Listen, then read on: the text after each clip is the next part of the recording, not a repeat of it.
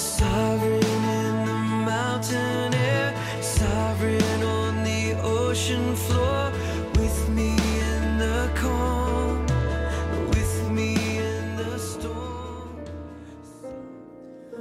O God, before the mountains were brought forth, or days of spring and summer filled the earth, from everlasting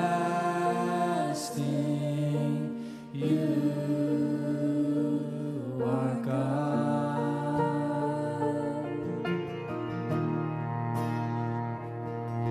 We dwell beneath the stars in ancient sky.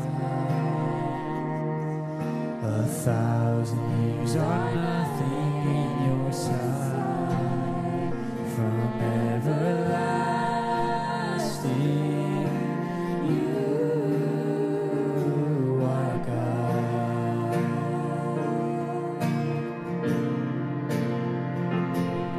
And all our days are held within your hands. Your perfect love and favor have no end. We rest within the wisdom of your plan.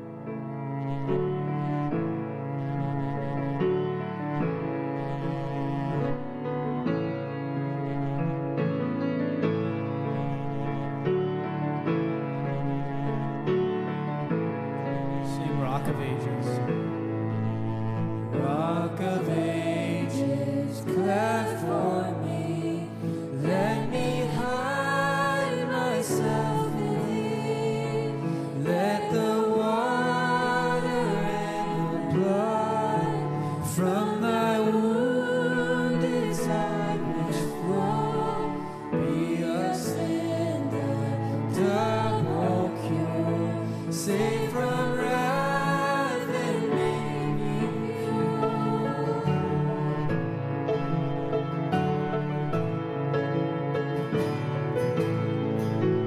Not the labor of my hand can fulfill thy laws demand. Could my zeal no rest know? Could my tears forever flow? These forsake could not atone. Thou must save and thou alone.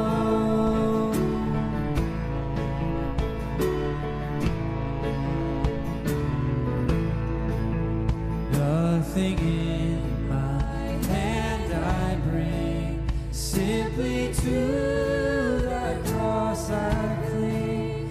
Make it come to thee for strength, helpless look to thee for grace. Fly to the fountain fly, wash me, Savior, or I die. Wash me, Savior, or I die.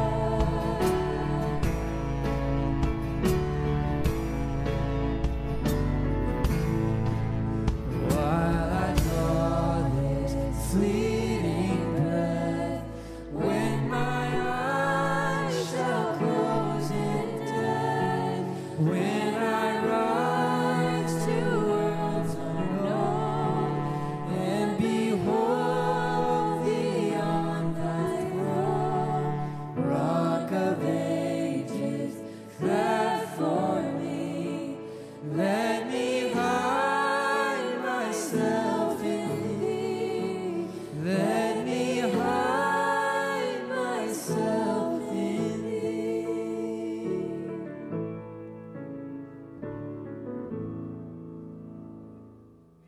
Standing for the reading of God's Word, we're in Titus chapter 2. Titus chapter 2, verses 1 through 8. Pastor Mike will be preaching from these verses this morning. Titus chapter 2, verses 1 through 8. But as for you, teach what accords with sound doctrine. Older men are to be sober-minded, dignified, self-controlled, sound in faith, in love, in steadfastness. Older women likewise are to be reverent in behavior, not slanderers or slaves to much wine. They are to teach what is good and to train the young women to love their husbands and children, to be self-controlled, pure, working at home, and submissive to their own husbands, that the word of God may not be reviled. Likewise, urge the younger men to be self-controlled. Show yourself in all respects to be a model of good works, and in your teaching show integrity, dignity, and sound speech that cannot be condemned, so that an opponent may be put to shame. You may be seated. This morning we want to especially remember our dads and our grads, and this week Vacation Bible School is starting. We want to remember that especially. So join with me as we pray. Our gracious Heavenly Father, we're so thankful for your love that you have bestowed upon us in ways that we can't even begin to understand or even imagine. For Lord, you have lavished your grace upon us, layer upon layer, that flows over us every moment of every day, and we praise you for that, Lord. We thank you for your goodness and your grace. Lord, we want to join with King David as he prayed, "Blessed are you, O Lord, the God of Israel, our Father, forever and ever. Yours, O Lord, is the greatness and the power and the glory and the victory and the majesty. For all that is in the heavens and in the earth is yours. Yours is the kingdom, O Lord, and you are exalted as head above all. Both riches and honor come from you, and you rule over all, and in your hand are power and might, and in your hand is to make great and to give strength to all. And now we thank you, our God, and praise your glorious name." And so, Lord, we do praise your name, for indeed you hold all things together through the power of your word. And Lord, we pray now that you would Guide us and teach us from your word even this day through the work of your Holy Spirit. Lead us into all truth. Purify our hearts. Lord, cause us to focus on all that you would have for us this day, that we might be changed through the power of your word, through the work of your Spirit, through the truth of the gospel, and that we might walk in a manner worthy of that which we proclaim and that which we hear. Glorious gospel of our Lord Jesus Christ. Lord, we acknowledge that we fall short. We acknowledge that we struggle with sin every day of our lives, and yet, Lord, you have called us to be a people who walk as redeemed. And you've called us, Lord, to be a people who are new creations, which you have created in us through our Lord Jesus Christ. So we pray for your strength, and we pray for your guidance. We pray for your cleansing even this day. And Lord, now we ask that you would bless our dads, especially today. We thank you for the memory of so many dads that have gone on before us, who have proclaimed faithfully and lived faithfully the power of your word and the truth of the gospel. And Lord, we thank you for lives that have been changed and molded by dads in ways that honor you. And we pray, Lord, now your blessing upon fathers yet with us today. And we ask, Lord, that you would strengthen them, guide them, and bless them even now in this day. And Lord, we thank you for our grads and pray, Lord, that as they move on to the next phase of life, and many, Lord, are so eager to move on, and others are fearful and not sure what is the next step ahead. And yet, Lord, you have told us that you guide our steps, that you lead us into paths of righteousness. And Lord, may our grads trust in you wholly and completely and lead not into their own understandings, but in all their ways acknowledge you and trust you to guide their paths. And so, Lord, we pray also for our Vacation Bible School starting.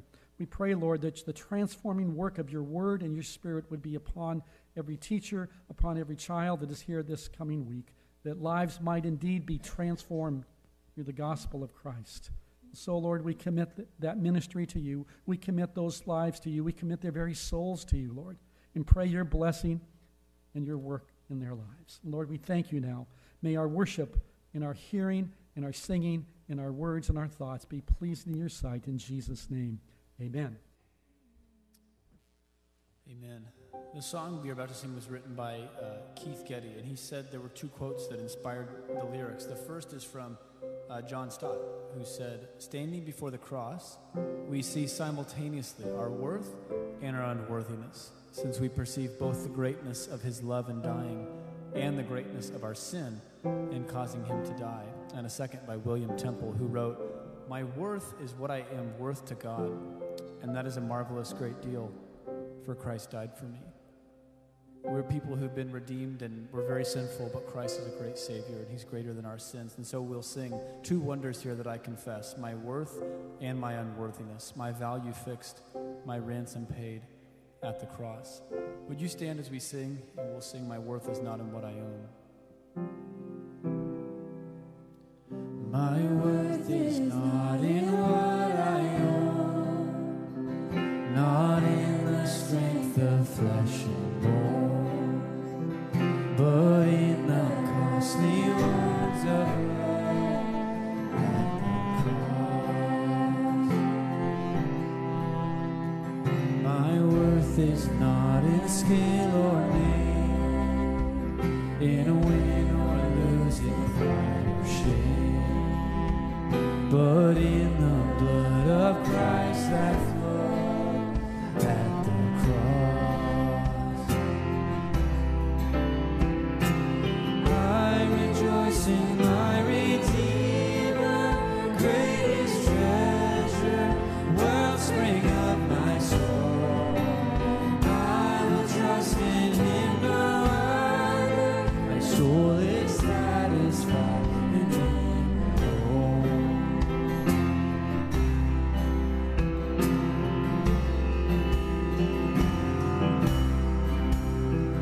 As summer flowers we fade and die, faint youth and beauty hurry by, but life eternal calls to us at the cross.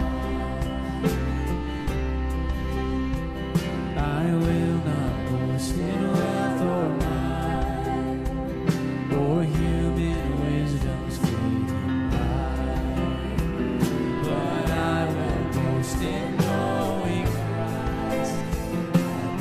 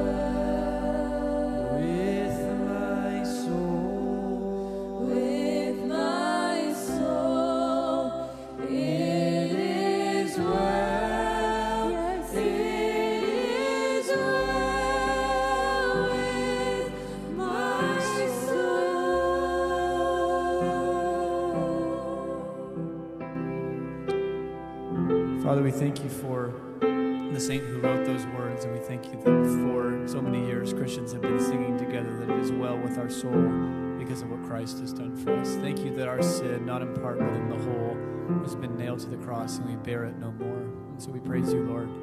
Thank you for this opportunity to receive your word this morning. Lord, we pray that you would open our hearts as your word is preached. Would you be at work by your Holy Spirit to exalt Christ and to help us enjoy him and obey him. And it's in Christ's name we pray. Amen.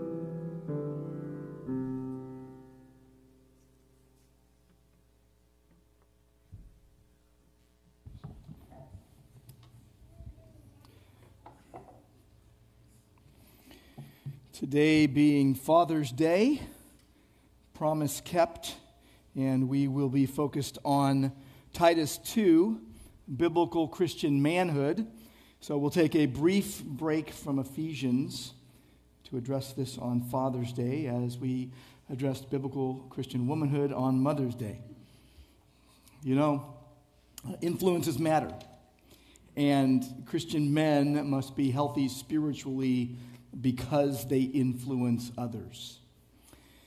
Whatever you spend your time practicing, whatever you give yourself to, you get good at, whether sin or godliness, and you are under its influence, and you influence others. And resemblance is not by accident. Often you might hear someone say, you look just like your dad. You resemble your father. It's happened to me my whole life. I'm really glad. My dad's a good-looking guy. Sometimes you hear people say this, you act just like your dad. You act like the one who influenced you, for better or worse. You're like him. We bear their image by God's design and years of discipline, being conformed and even trying to conform to a pattern. And praise God, believers are being remade in the image of Christ, and God is knocking off all the rough edges and freeing you progressively from sin and keeping the good stuff, conforming believers to the image of his Son, and every believer is called to imitate God, that those who are called by Christ's name are to imitate him, and those who reflect him and bear his image. Paul said this way, imitate me as I imitate Christ. Conform to his image as we imitate him. But still, we are being influenced by many things. There is no end to all the opinions and the books and the advice out there that there is for men. There's a lot of confusion about manhood. A lot of bad ideas. Our upside-down world is hell-bent on trading overblown ideas of toxic masculinity for this unrecognizable, feminized version, and we just don't need to make anything up on either end of the spectrum. We don't need to come up with fables. The answers are in the Word of God. And we are desperate for this. We need to be influenced more by the Word of God than by the world. And Titus 2 just perfectly portrays an unencumbered vision of real biblical Christian manhood. It goes beyond thin cliches and stereotypes. That it shines as a beacon of God-exalting health, even while it is being called abnormal and unhealthy. The Christian men must be healthy spiritually because they will influence others. Just as in the first century, in 2023, we've got to clarify what biblical Christian manhood is. You can't assume it. As long as the devil roams, it's under attack. And so like we did on Mother's Day in verses 3 to 5 with biblical Christian womanhood, we're going to look today at biblical Christian manhood, and you do have to break it down. Biblical. It's God's design, his sovereign design. It's his idea. We're talking about Christian manhood, so those who have been regenerated by the Spirit of God, those who are born again, God's sovereign salvation as his gift they've received. They are his possession. He is preserving them. And we're talking about manhood. We're talking about what is radically God's good design to be received as God's good gift to reflect God's glory. And as noted, God's vision for manhood and womanhood fit together beautifully. In verses 3 to 5, we saw what Christian womanhood looks like. That older women are to live a godly life and lead younger women. And that younger women must live a godly life and learn from older women. And I gave 9 applicational encouragements on Mother's Day. In fact, they found their way onto a bookmark, and some of those are floating around. Someone made one. And but what I said that day on these encouragements was this: we got to emphasize character and conviction. We've got to actively help younger generations. We've got to beware forced conformity. We've got to reject unhealthy comparison. We've got to choose wisely. We've got to embrace the beauty of how God designed you. Let that be the calling that drives you to find refuge and identity in Christ. I said that you need to cherish the God-given design of women in their personhood and roles, cherish them as worthy reflections of God's glory. And then the last 2, rejoice in role contentment, and then be shaped by the Word, not your own mind or the world. Now, similar things can appropriately be said of biblical Christian manhood. Manhood and womanhood are beautiful callings, and God uses to display His glory through His creation and in the church. That His glory is seen as we embrace our biblical identities and roles, and that is so much greater and so much more full than the thin substitutes that the world gives. And what was Titus to do? What are we seeing here in this passage? Titus was to spell it out. Titus was to tell in detail what following Jesus looked like for various groups within the church. And it was important for these distinctions to be made. It was important for the men to be addressed. It was important for the women to be addressed separately. When everyone can listen in, but men, this is what you're to be like. Women, this is what you're to be like. And it's because of creation. And it's because of God's design. And it's because of God-given roles that He has given each. I mean, think about it. A church of all men would not work. It'd be smelly and a lot of other things, right? But a church of all women wouldn't work either. That's only half the picture of what God designed. So you need the whole body, all meant to contribute, all playing their part. And the verses we're going to look at today is speaking about the men. We're going to look at verses 1 and 2, and then 6, 7, and 8, speaking about the men. And what you'll notice as we work our way through these verses is there is one verse for older men. So older men, you'll have to listen up for that. There is one verse for younger men, and there are 3 verses for leaders. And it's really sandwiched in. It's a bookends. Verse 1 is to Titus as a leader, be applied to church leaders. Verse 2 is for older men. Verse 6 is for younger men. And verses 7 and 8 come back around to Titus and say, okay, Titus, I need to tell you more. There's more for the leaders. And the idea behind these verses is this: Christian men must be healthy spiritually because they influence other people. That biblical Christian manhood has to be spelled out and called out and lived out, even as we see what older men and younger men must do and be. But it starts with the leadership. So the first thing you're going to see, verse 1, it's calling out the leader men. The leader men. And what it's telling the leader men is this: you stand up and give the truth. Stand and deliver the truth. That you, Titus, he says, verse 1, but as for you, teach what accords with sound doctrine. Men are called to lead. You're supposed to stand up and deliver and guide the flock. This is what the leaders are supposed to do. But as for you, teach what accords with sound doctrine. They're to teach what accords with or what fits with, what is suitable for a particular context. And what's the context? Sound doctrine. The word sound means healthy. It simply means healthy. It means that it's well, it's good for you. And it's doctrine.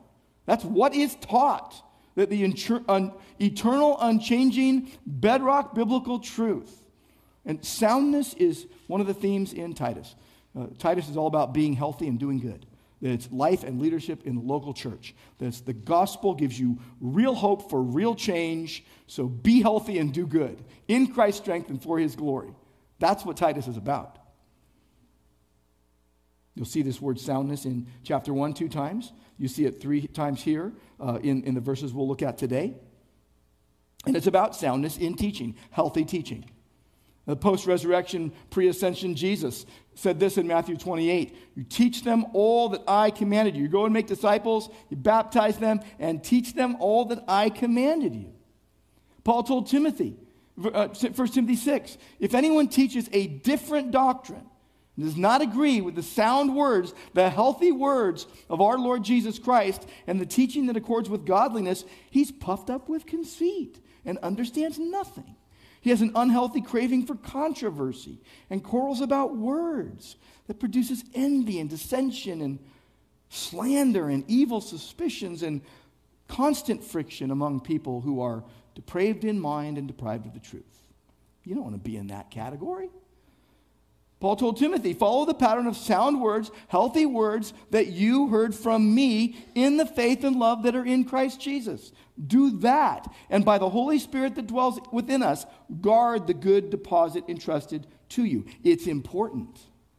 Don't let it go. He tells Timothy, be ready in season and out of season. Reprove, rebuke, exhort with complete patience and teaching, instruction. The teaching is to be healthy. Titus 1:9 speaks of the elders and says they must hold firm. Every elder in a local church must hold firm to the trustworthy word as taught, not making up their own stuff, and able to give instruction in sound doctrine, healthy teaching, and rebuke those who contradict the healthy teaching. The teaching is the foundation of making disciples. Jesus told us to do it. It's the mark of a healthy church. Grace Church. We're known for teaching the Word of God, for loving the truth, for loving Jesus, the way, the truth, and the life, and for loving the Word He gave us, and for lovingly giving the truth. And that's the key to freedom. A church free from heresy is where you have to have a humble and solid grasp of the truth of healthy doctrine that sets you free from the idol of your own mind. I mean, our idol factory hearts can easily turn our understanding of something into an idol. And leaders are to faithfully give the Word of God, not their own ideas. They're to faithfully lead with love and truth. This is the first thing about biblical Christian manhood. Loving the truth, truthing lovingly, caring enough to cut it straight without apology, and doing it in the home and in the church. But man, if you're a head of a household, you're to bring the word of God to bear upon your home, the people in your home. You're to pray and to praise God together. And in the church, if you're called to lead in the church, you're to bring the word of God to bear upon the church. If you're called to lead and somehow you stumble in word or deed, you offer humble apology, but you don't apologize for the word of God. One of the very first sermons I preached in the 1980s, mentor pastor of mine came up to me after the sermon and he said, don't you ever again apologize for the word of God. He goes, you gave it, you taught it, and then you were afraid of what everyone was going to say and think, so you unraveled it. Don't you ever again apologize for the word of God. Offer humble apologies when you're wrong, but when you're giving the word of God, give it boldly, faithfully, without apology. Leader men, this is the first thing. Leader men, stand up and give the truth. Stand up and deliver the truth. And now older men, next older men. So all you older men, you're all going, I'm not an older man. Well, we'll see. Let's see about this. Older men, who are they, right? Older men, what are they supposed to do, first of all? Here's what they're supposed to do. Show up. Live this, okay? Older men are expected to show up and live the truth. Verse 2, older men are to be, and then literally 6 markers of what an older man should be and do. But who's an older man? Let's figure out who it is. Well, in Greek literature, older man, that this word older was used for anyone would be 50 and over. So give or take, it could be younger, it could be older, but I'm in the older man category, okay?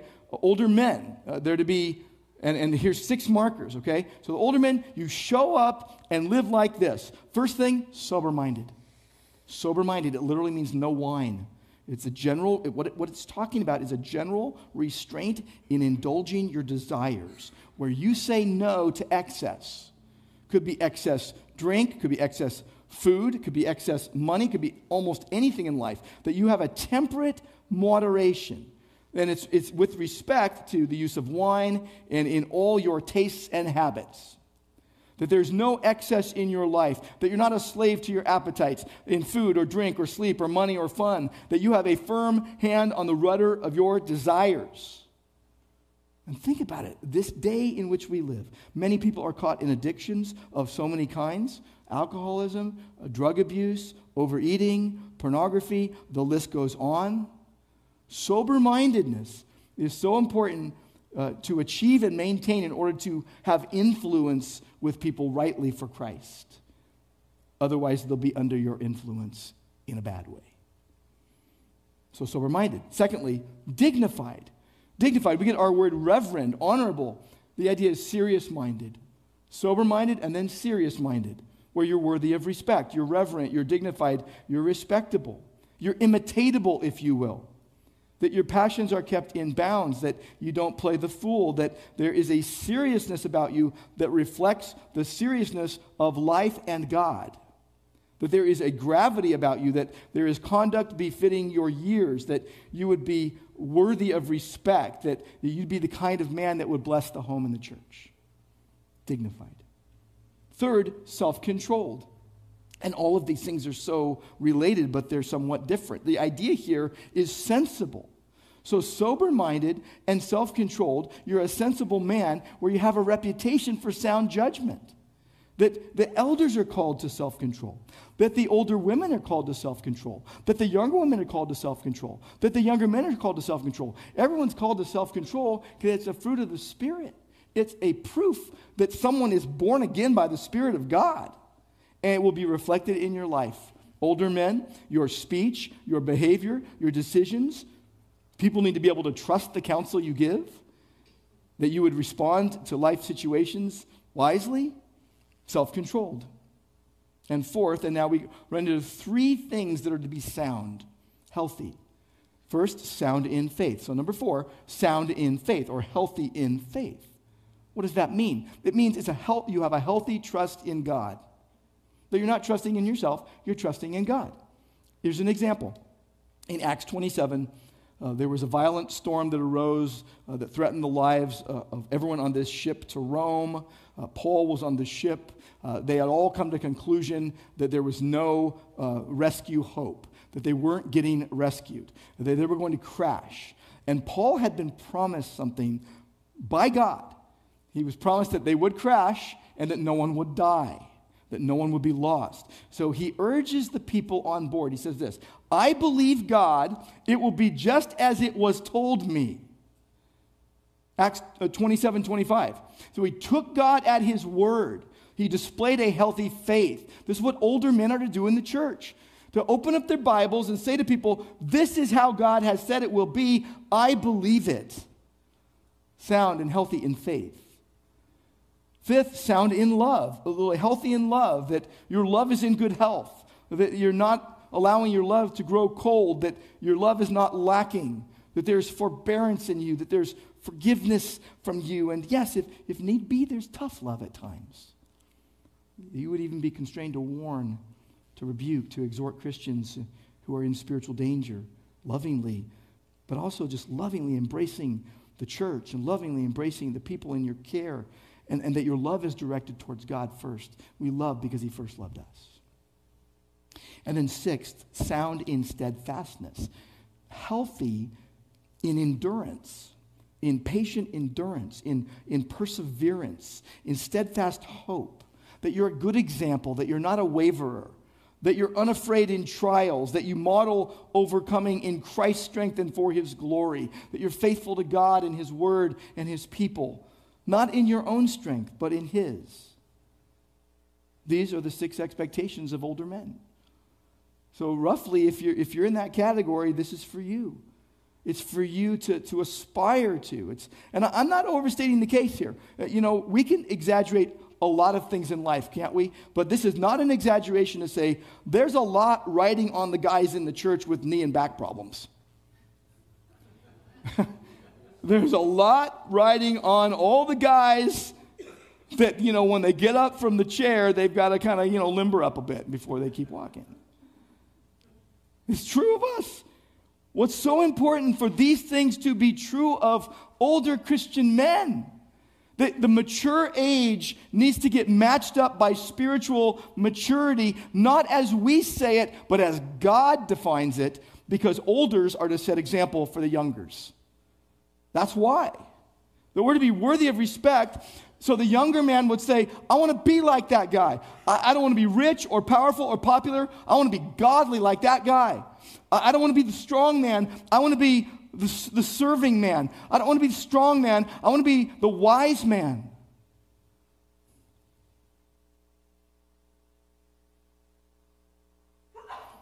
If you're an older man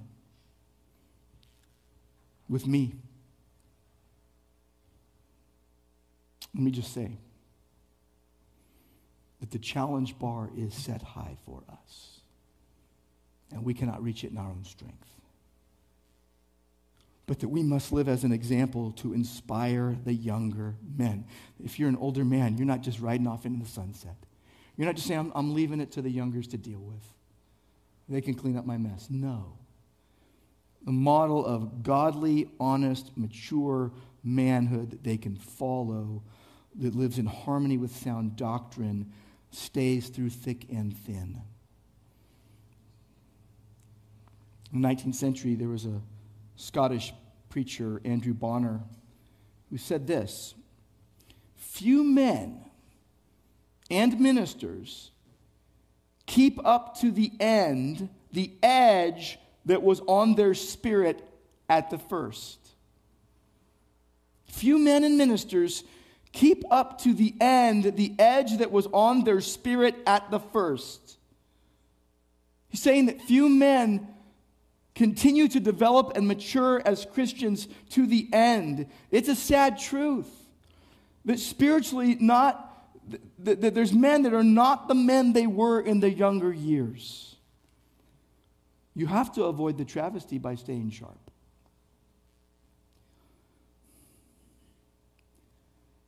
Do you aspire to this? Old men, OGs, do you aspire to this? If it's not your aspiration, it needs to be. Now's not the time to quit. Now's not the time to coast. I remember once in the 1980s, I'm remembering all these things from the 1980s. I was starting an Awana club at the church I got saved at, the church I met my wife at, church we got married at. I went to this one man, really looked up to him, thought he was a good, kind, godly, older man. I said, I want you to be a leader in the Awana groups for like 3rd and 4th grade kids, boys. You know what I wanted him to say? I wanted him to say, oh, I'll put on the funny uniform if I can reach kids for Christ. I'll go do that every Wednesday night because I want to teach kids the Word of God. But that's not what he said to me. You know what he said? He said, I've done all that. Let the younger guys do it. Now's not the time to quit, gentlemen. And it's not the time to coast. Like, you got to get back into it. Now, if you never got into it, get into it, okay? But if you're saying, well, I'm going to retire. I'm going to stop being a discipler or an evangelist. I'm just going to let the younger guys do it all. No. Do it with them. Look, you have a Bible. You know it. Start being godly. Start being imitatable in a godly way, because our young men need you. You don't let them go alone. You don't make them say, there are no godly older men. And praise God, Grace Church is filled with godly older men. But I would venture to guess, or some among us, who need to take the time and make the time for life-on-life discipleship and for learning. You don't get to the point where you go, I learned it all. I know it all. No, the most humble men I know, the most godly older men I know are still learning. Like, don't let the world, cast you into its retirement mode. Like, we're responsible to do this in the church. And you can't say, I didn't know. You got a Bible. You can't say, well, no one mentored me, so I don't know what to do. No, you got a Bible. And you got to do something. You have to if you want to be healthy. And the health of the church rides on this. It's not enough even to say, well, I'm meeting with lots of young men. Well, wonderful. What are you giving them? If you're not giving them sound doctrine, you're leading them astray. You're planting seeds of doubt in their mind. You're encouraging them to undermine. You're under the guise of fostering dialogue, but not helping, but hurting and hindering. No, you must support young men in the right direction in the time you spend with them. So spend time with them and lead them in the right direction. Don't sow seeds of division or doubt. If you're a godly older man, you have a filter. And getting together is not enough. Quality control is crucial. So you think more of the person you're trying to help than yourself. If you're talking more than you're listening, something's wrong. If you're undermining sound doctrine, something's wrong. The sick infect others. So here's what I would say to the oldsters. Take your vitamins and give leadership until appropriate to hand over the reins, but do not ever retire from evangelism and discipleship. My models. I've got so many. I could stand here. I feel like I could stand here for hours and tell you the stories. My dad, Denny Clementson, Gary Nealon, Ed Trenner, Mark Holbrook. And by the way, I just passed, from my dad onward, I just passed on probably 50 to 100 guys I could name. My fellow elders, see them pouring into young men. See, the fulcrum of the church depends on faithful men. It rests on faithful men who are looking to Christ for strength, which is why the Holy Spirit had Paul tell Titus, tell the leader men. You stand up. You give the truth. And older men, you show up. You show up and you keep living the truth. Then we get to the younger men. Verse 6. So strap on, younger men. Ready? Buckle up. Now here's an interesting thing. It is so simple. Verse 6. Look at it. Just put your eyes on it. It's like, wait a minute. Wait. Only one thing for the younger men? Wait a minute. Verse 6. Likewise, urge the younger men to be, wait for it, self-controlled. Same word used in chapter 1, verse 8 for elders. In chapter 2, verse 2 of older men. Same word used for older and younger women.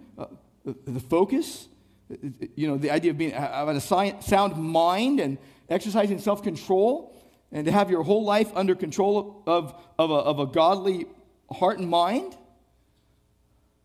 That younger men are to be sober-minded and sensible and clear-headed in their thinking and able to exercise sound judgment. Why would that be the only thing that the younger men get? Why would that be the one thing that the younger men get? You all know the answer? You all know the answer. Why is that one thing for the younger men? Why the older men, why the oldsters get 6 and the younger men get 1? Older guys got knee problems and back problems. Older guys have mileage and the younger guys get one thing? There's a reason. There's surely a reason. It's because that one thing, it pretty much sums up everything. Those 6 markers, hey buddy, watch and learn by example. Self-controlled pretty much sums it up. Let me put it to you in the vernacular. Put your big boy pants on. Young man, put your big boy pants on. Grow up. You guys are hiding out playing video games. No. Grow up. Pay your bills. Go get married. Have a family. Do your job. Put your big boy pants on. Look at what it says in 1 Peter 5:5. You who are younger, be subject to your elders. Clothe yourselves, all of you, with humility toward one another. For God opposes the proud, but gives grace to the humble. Don't be like a Cretan. Titus already got that word about the Cretans.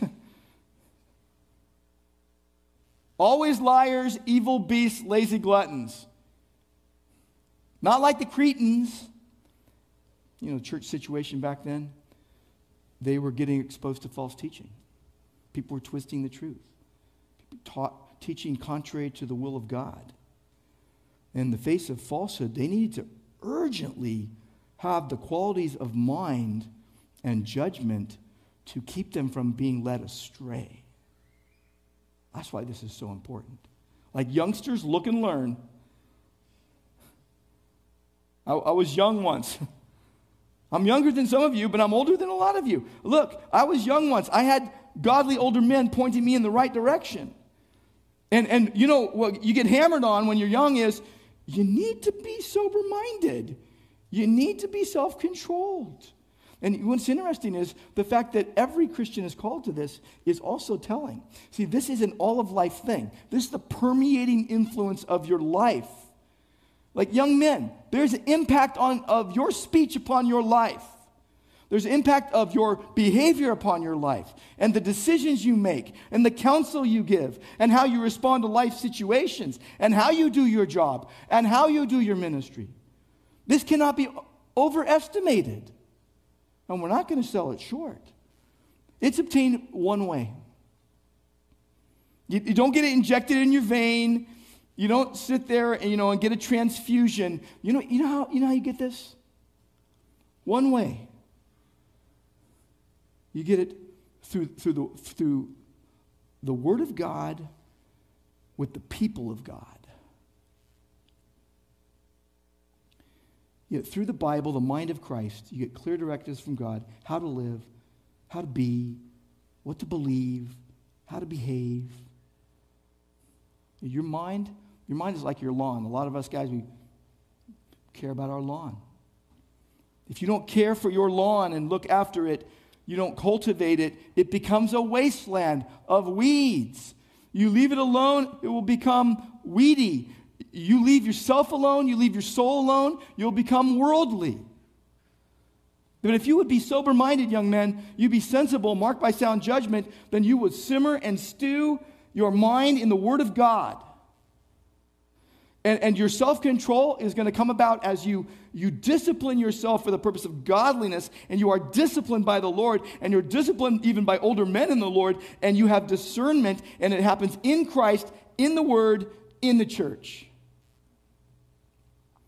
Where you discipline yourself for godliness. Paul told Timothy, have nothing to do with irreverent, silly myths. Cut it out. Rather, train yourself for godliness. For while bodily training is of some value, godliness is of value in every way, as it holds promise for the present life and also for the life to come. The saying is trustworthy and deserving full acceptance. You know what that means? You can't write this off. You can't say, I don't want that, unless you're not a believer. If you're a believer, this is a trustworthy saying, and you have to fully accept it. You need discernment. You need discipline. And you need discernment in the teaching you receive. There's endless books. All are not good. Some are trash. There's endless podcasts. Some are trash. Young men, look clearly and simply to Christ in community with others and encourage others and be encouraged. And there's a lot of young men, and I know it's epidemic, and it kind of probably always has been. There's a lot of young men that don't get encouraged. They just get fingers wagged at them. They don't get encouraged. If you're a young man in Grace Church of Orange, I want to ask you, is anyone encouraging you? And I want you to know, all you need is one person in your corner. When you're telling yourself things and the world's telling you things, and you don't think you can amount to anything, all you need is one person in your corner. Your mom, your dad, your brother, your sister, your spouse, your friend, who says to you, I see something in you that God can use. That's what you need. It's what you need to grow up in the truth. As leader men stand up and give the truth, and older men show up and live it, younger men, you need to grow up in the truth, and you need men who are leading you along and encouraging you along. And now back to Titus, verses 7 and 8. It's like, you know what? We can't let this go without one more word to the leaders, verses 7 and 8. Again, what men who are leaders are to be. Here it is. Stand up. You stand up and deliver the truth. You remain in it. You abide in it. But then you protect the flock with it. You help the church. You defend the truth. Look at verse 7. Show yourself in all respects. Literally present yourself. Show yourself to be something, a realistic representation, to be a model of good works. Conduct. In everything, set them an example for doing what is good. Them. Who's them? Older men, older women, younger women. Titus's life, the leader's life, was to show a pattern of good works for all to imitate.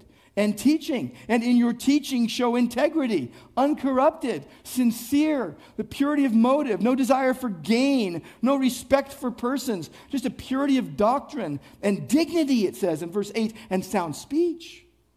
It reflects the content of what you say. It matters.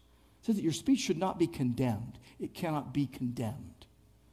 Without accusation, unable to be accused, cannot be condemned. Uncondemnable speech that is healthy. Your word choice matters, men, leaders, younger, older. Word choice matters. And it is so that, it tells us, that the opponent may be put to shame, having nothing evil to say about us. That the opponent would be painted into the corner. Nothing sticks. They're embarrassed and shamed due to unsuccessful lies. That false teachers and other enemies would get silenced by godly teaching and living. The godly teaching and living attacks the attacks of the ungodly. But it silences it.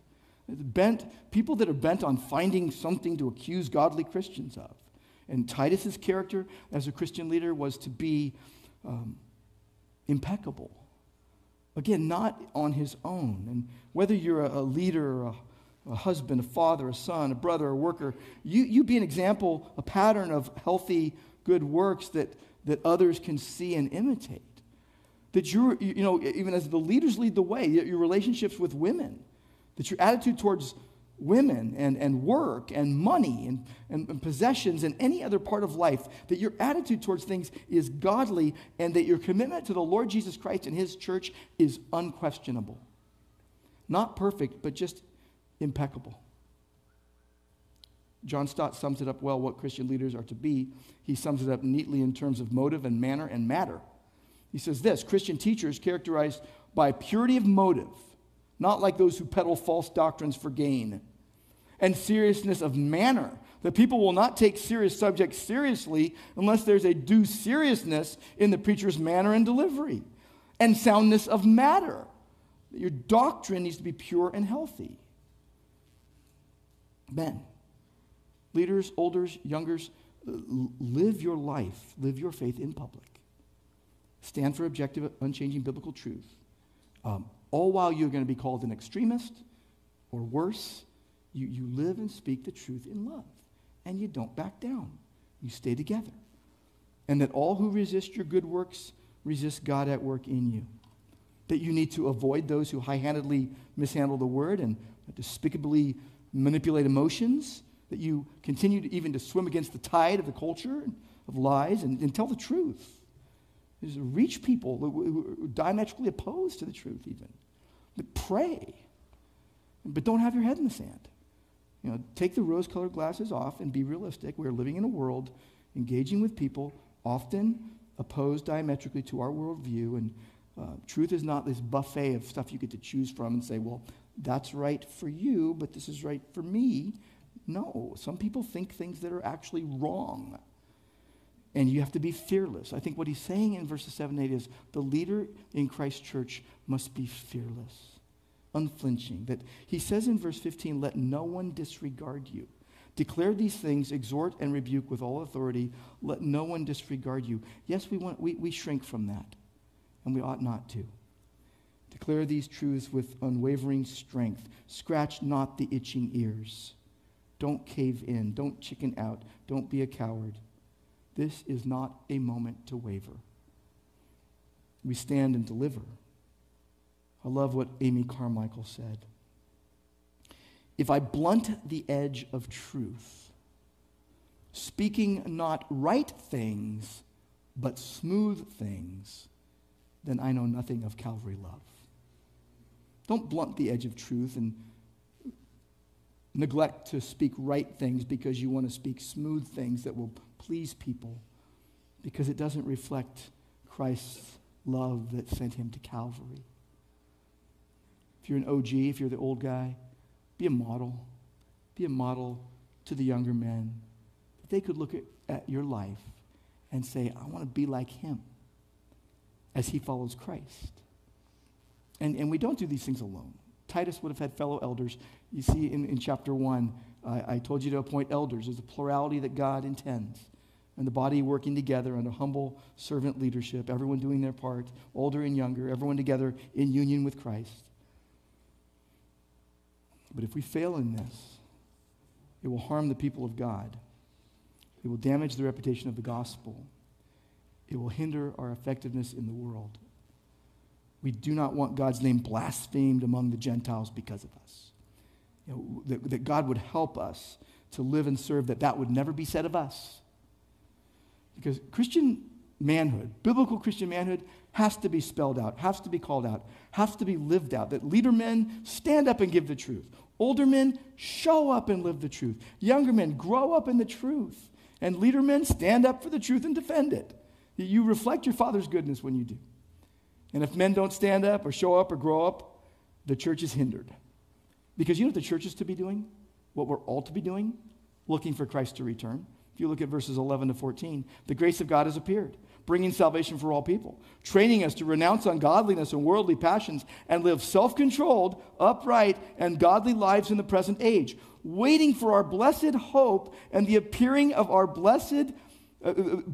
the glory of our great God and Savior, Jesus Christ, who gave himself for us to redeem us from all lawlessness and purify for himself a people for his own possession who are zealous for good works. Everyone's to do this. We're to look up for Christ's return as the men lead the way. I want to say one last thing to the men. I'm going to say it. I don't want you to forget it, okay? One thing all this has in common, it demands you relate to other human beings. You can't hide out in your room. You can't hibernate. You can't mail it in. You must be present to win. And there is risk involved. You can drown from drinking a glass of water, gentlemen.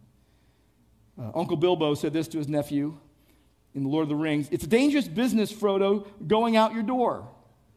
You step onto the road, and if you don't keep your feet, there's no knowing where you might be swept off to. What might sweep you away? So men, remember this, you do not go alone. In Christ, you have a new identity. You didn't just get a logo slapped on you, Christian, to go alone. No, you got a life. You got a union with Christ that is eternal. Christ lives in you. You didn't get a logo, you got a life, and you got a community of faith that you have to stay connected to in this pursuit. You don't go alone. Many swerve from the truth that they go alone. Alone is aimless. But with Christ, we are more than conquerors. Every one of those markers that we saw today, even the 6 characteristics of older men, those are seen in Christ. Those are seen in Christ. Christ is our example. He is our leader. 1 Peter 2 says, Christ suffered for you and set you an example so that you might follow in his steps. He committed no sin, neither was deceit found in his mouth. And when he was reviled, he did not revile in return. When he suffered, he did not threaten, but he continued entrusting himself to him who judges justly. He himself, Jesus, bore our sins in his body on the tree that we might die to sin and live to righteousness. By his wounds you have been healed. So gentlemen And everybody, look to Jesus, author and perfecter of our faith. Look to Jesus, Alpha and Omega. Look to Jesus, the great I am. He will give you the strength you need to do what he calls you to do. Whom the Son sets free shall be free indeed. Not like the world, not twisting God's word, not abdicating our God-given roles, not usurping God's authority, not denying God's design. No, leader men stand up, older men show up, younger men grow up, everyone look up because Jesus is coming back. He's coming back. And influences matter, and Christian men must be healthy spiritually because they influence others, for better or worse. All right, Lord, thank you that when you appear, we will be like you and we will see you just as you are. Thank you, Lord, that we get a glimpse of your reflected glory now as the church lives in the world before you, the King, appears in full glory. And for every man listening to this message, Lord, that if we would bring you glory and do our calling, that we know you'll be pleased, that we won't have to compare ourselves to others or worry what everybody's thinking, but that we would just look for the well done, good and faithful servant, enter the joy of your master. That's what we want, Lord. May you be pleased, may you be honored, may you be glorified. And we pray in Jesus' name, amen. Amen. Would you stand if you're able, and we'll close singing How Great Is Our God together.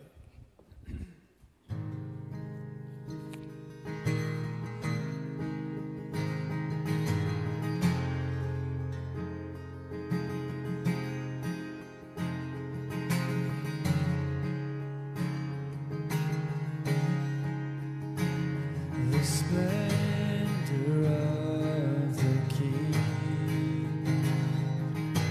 clothed in majesty, let all the earth rejoice, all the earth rejoice.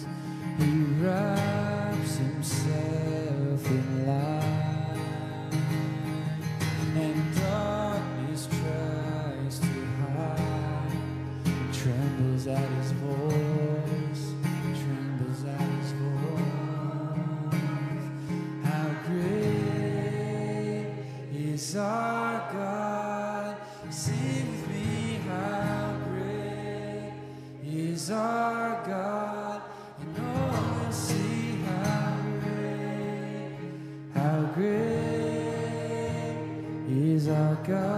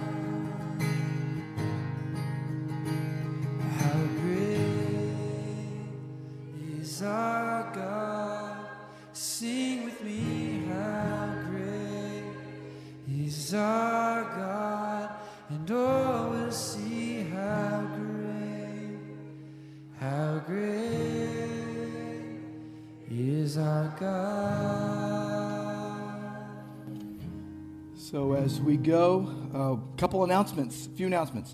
Vacation Bible School is starting tomorrow. We're going to have hundreds of kids on campus and lots of leaders as well. Be praying for the team, praying for all the kids that are coming to hear the Word of God and build relationships as well. That's going on all week, Monday through Friday.